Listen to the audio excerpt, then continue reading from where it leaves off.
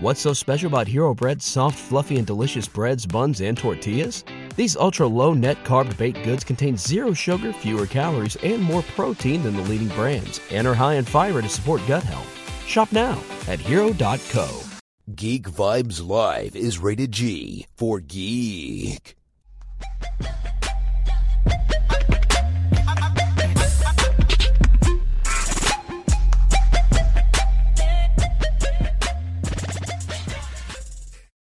Welcome once again to another edition of GVN's Talking Comics. I'm your host, Martin, and we have the pleasure again today of talking to Brian Hirota, who is the VFX supervisor for Scanline VFX. And remember last time we talked to him about Mr. Snyder's Justice League cut, and today we're going to be talking about big monsters fighting. We're going to be talking about Godzilla versus Kong. So without any further ado, let's welcome Brian Hirota to GVN's Talking Comics. How you doing, Brian? Great. Thank you, Martin, for having me back. Yep. We can keep this up if you're willing to do it. Okay. So before we get into the film itself, you are the VFX supervisor for Scanline VFX. Can you tell me a little bit just what your job entails? Because I know you've done all kinds of things in your career of different jobs, but you've been this VFX supervisor for a while now. So what exactly does that entail? What that entails, so being the VFX supervisor on a film, that means that I'm in charge of the overall body of work that gets awarded to that company to do for that film. As the visual effects supervisor, you're the primary client interface between the company and the production side visual effects supervisor. It's your job to, both, work with them, take their feedback on the work, and then direct the team back at the company to produce the work that then, you present back to the company. So that, runs the gamut of everything from, overseeing concepts and designs to animation, to being responsible for the final quality of the imagery delivered back to the film. Okay, so that being the case, so if, when you start work, if they have any kind of issues or things that they'd like to see tweaked, they would go to you first? Yes. Okay. All right. Okay. Well, so since we're talking about, Godzilla versus Kong, and you start this project, so what do they supply you? Do they supply you with concept drawings of what they want? What do they supply you to work with initially? I guess it depends. Like on this film, like when DJ got on the film, Adam had already been doing previs for some of these sequences, because like shortly after he got brought on to the film, he and I were talking about ways to collaborate. And he showed me for the ocean battle sequence that had already been underway. One thing that came up in our discussion for this film was, like the idea of having Scanline work on this and what might be a good fit or not a good fit. Because up till this point, Scanline hadn't done a lot of this big creature work. Mm-hmm. So, Scanline's well known for doing a lot of destruction and complex simulation work, but giant creatures hadn't done so much of that up to this point. The idea was, well, maybe we would take some shots from this ocean battle, just so that everyone could get an appropriate comfort level with our ability to handle this kind of work. Both fighting the creatures, fighting on the we picked a few shots of Godzilla swimming the aircraft carrier, climbing on the carrier, and Kong punching him. And then also, just to demonstrate our ability to convey emotion through Kong himself. For this test, we spent a couple months, we took the previs as inspiration, and we received the Godzilla from the King of the Monsters, the asset, the model, and the textures. And we also received ILM's Skull Island Kong. And and so then we started deving out these shots. And one thing we did in the course of our tests was we took the the more adolescent Kong from Skull Island, and we aged him up. We gave him additional body mass and strength. We tweaked his groom, like some longer hair, a little bit of a beard, some white and gray hairs mixed in the black and brown hairs. And ultimately we presented those shots, and we had a shot of Kong visiting Gia, or being visited by Gia, and being sad in the rain. We carried those shots to completion on our end, and we showed them to DJ and the studio, and everybody liked them quite a bit. They liked our treatment of Kong so much that ultimately we got asked to develop the hero asset for this old man Kong, for the movie, which we did. And so, like when you ask, like when you start this process, what are you given? Like, for the older Kong, we had the Skull Island Kong. We got some concept art of some idea of what an older Kong could look like, but we really kind of took it, and ran with it. We looked into what happens to primates when they get older, like how, what are sort of the tells for an old gorilla or an old chimpanzee.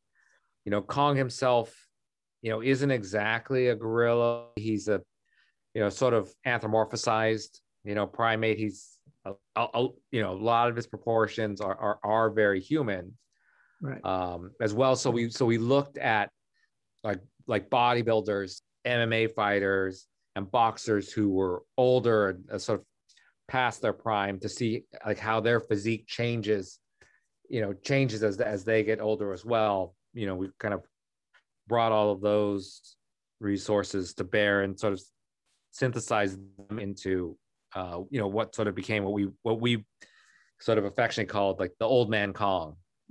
Kong from Skull Island, they used a lot of mocap during that. You guys didn't really use much in the way of mocap for this film, did you? We did for Kong, not for Godzilla or right. for Mechagodzilla, but for Kong, most of the shots at least had as a base a full body and facial capture session that we did in our Vancouver studio. Mm-hmm. Our animation supervisor Eric Peaty would go in and he would act out. He would act out all the shots of Kong where it made sense to do some motion capture, which was quite a lot of them. Like our facial stuff ran through our facial performance system that we would feed Eric's facial performance back into our animation rig. His face and human faces aren't exactly, there's not a one-to-one mapping with Kong's face, right? But we were able to use machine learning and refine it over time to get better and better targeted result from Eric's performance in the motion capture stage. And we felt it was, valuable to capture the face and the body at the same time, because there's such an interconnection between how your face works and how your body works, that ideally you would capture both those actions, at the same.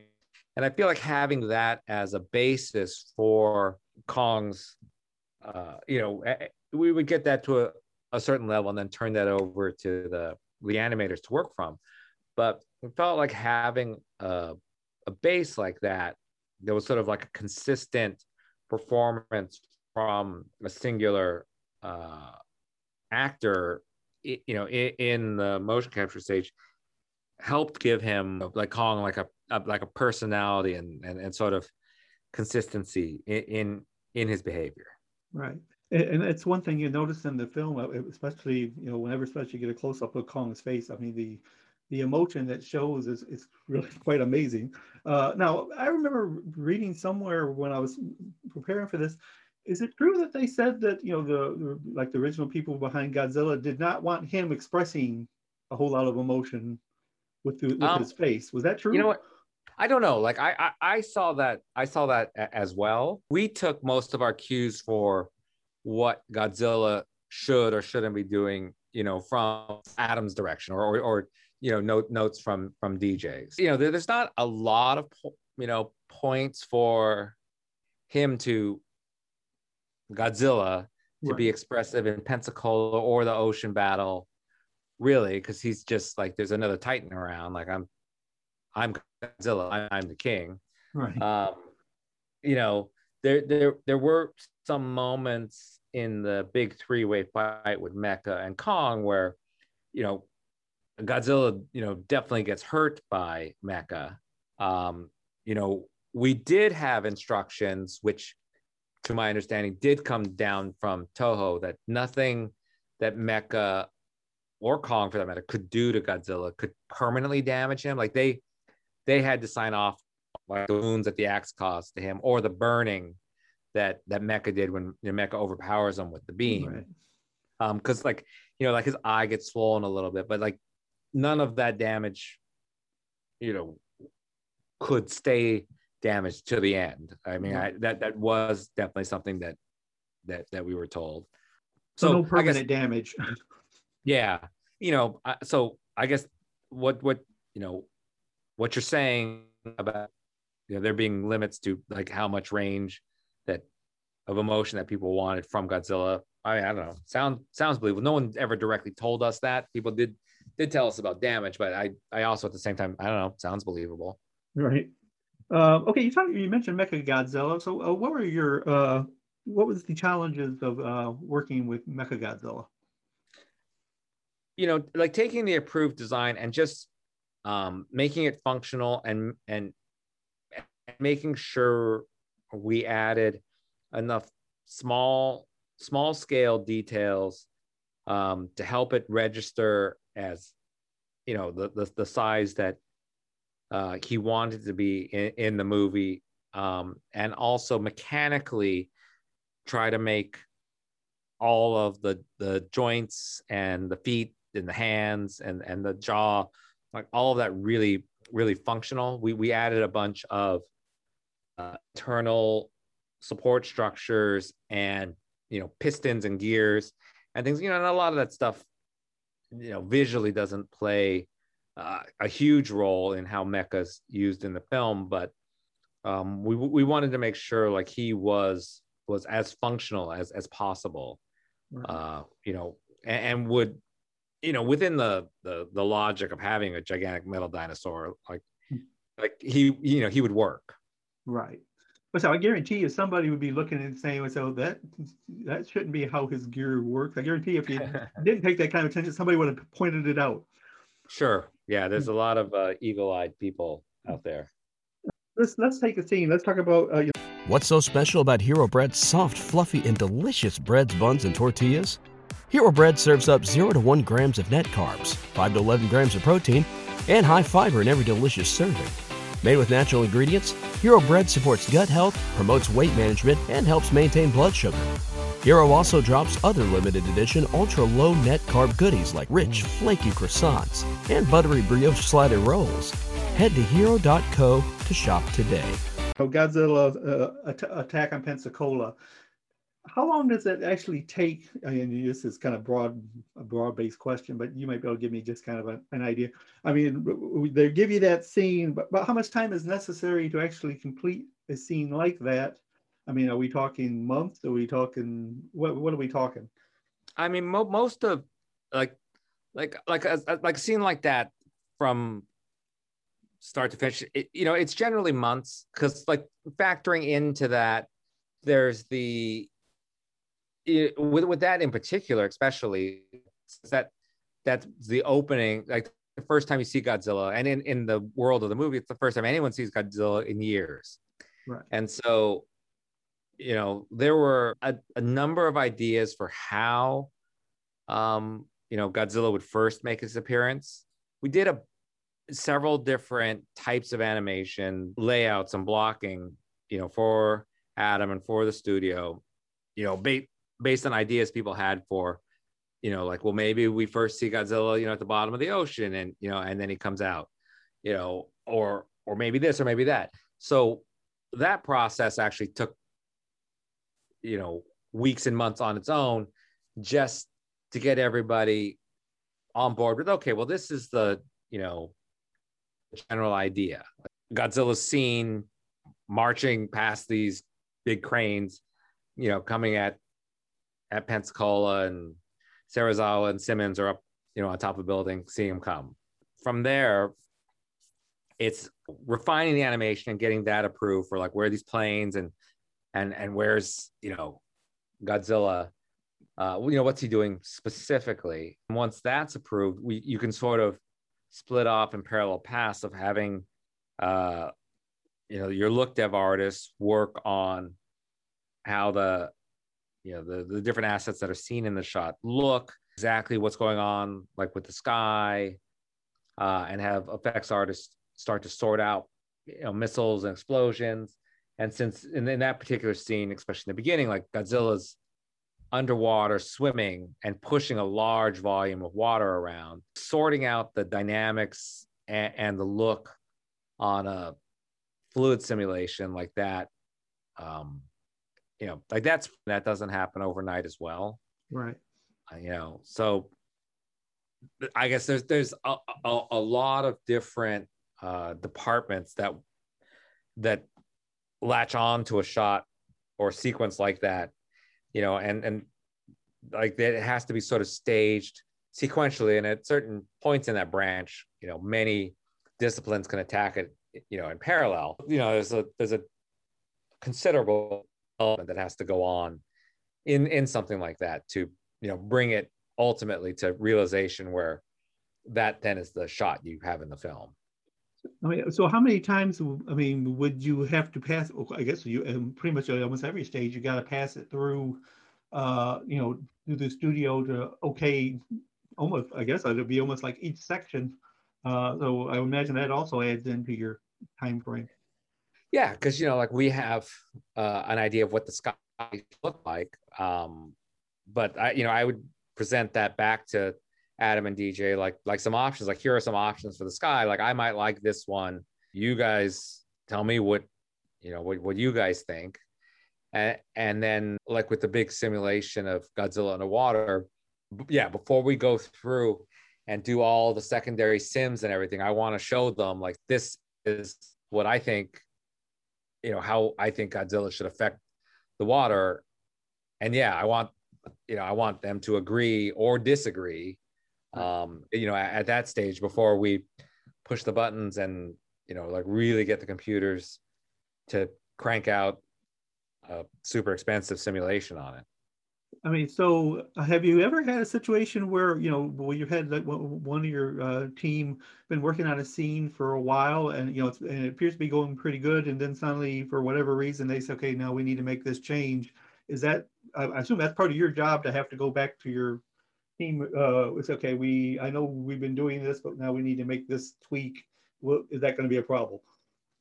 Yes. Yeah. And sort of, balancing that like figuring out how to execute the work, and managing that both internally and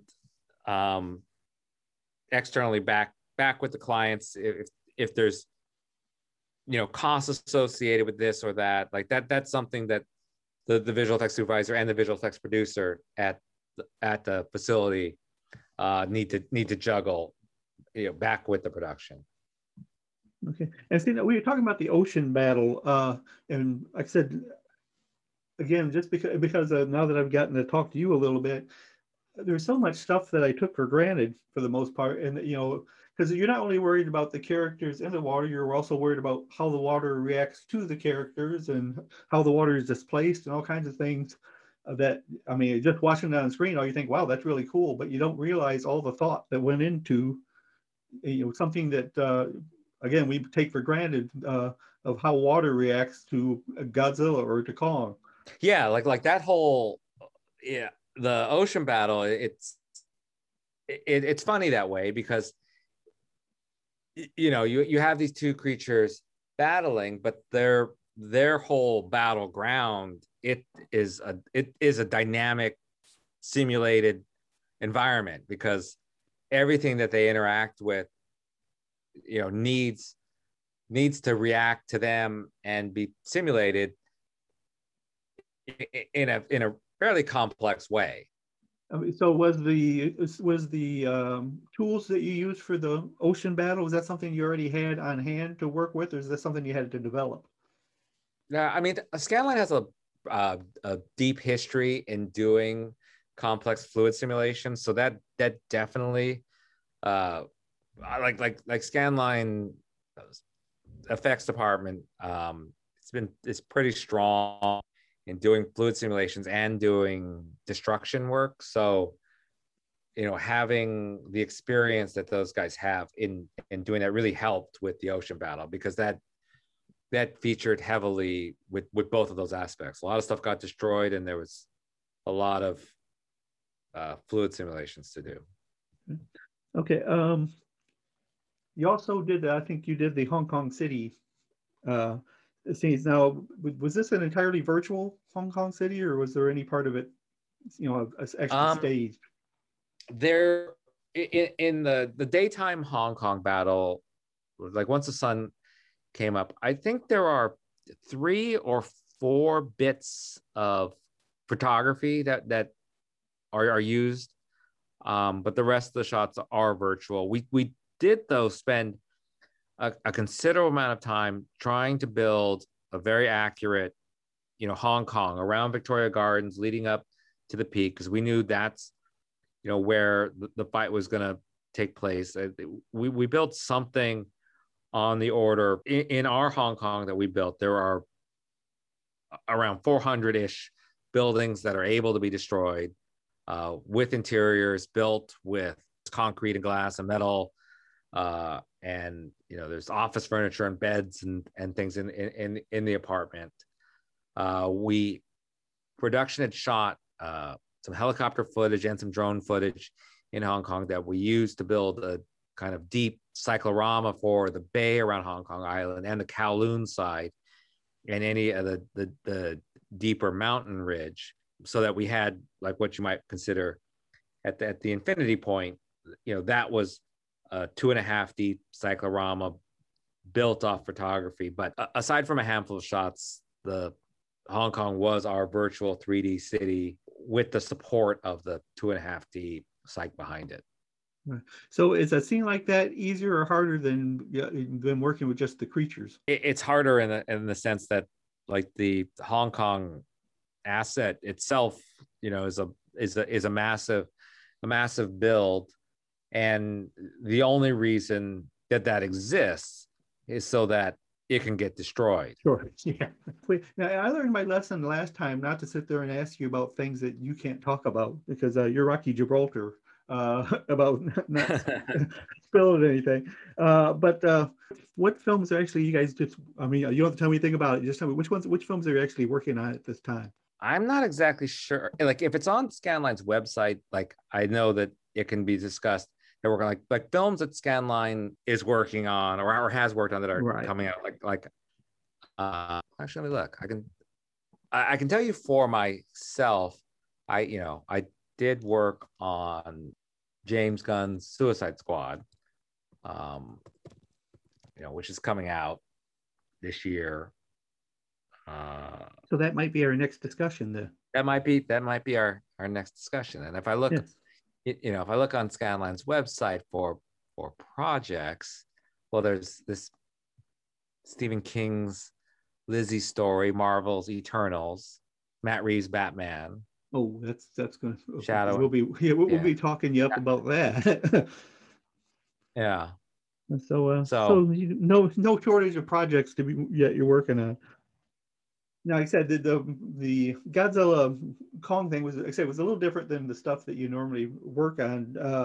Does that set you guys up for maybe doing something similar in the future, or was that just a I don't know if that's just a one-time thing and you kind of stick to your to your strengths, or do you think that you proved enough in this to possibly maybe in the future get something, be the main vendor on something similar? I mean, I don't know, I maybe, like if people who decide these things like the work and the project, also from Scanline side makes sense for them to work on. I think that's a possibility. Yeah, if I were to judge by the reaction of our followers, they all love the film. Of course, you got some folks that were rooting for Godzilla, and some were rooting for Kong, so you have that thing. But I haven't seen anyone who didn't think the film was great. They of course, they wish things were a little different, where it was entirely at the theaters, because they think that's probably still the best way to see it, either through the theater or through IMAX.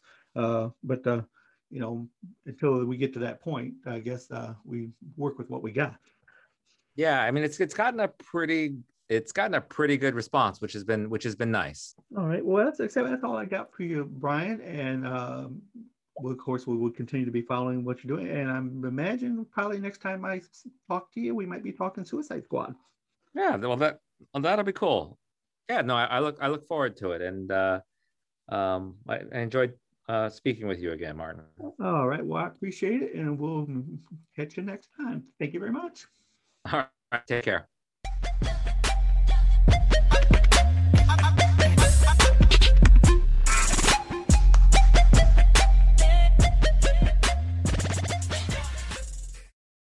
What's so special about Hero Bread's soft, fluffy, and delicious breads, buns, and tortillas? These ultra-low net-carb baked goods contain zero sugar, fewer calories, and more protein than the leading brands, and are high in fiber to support gut health. Shop now at Hero.co.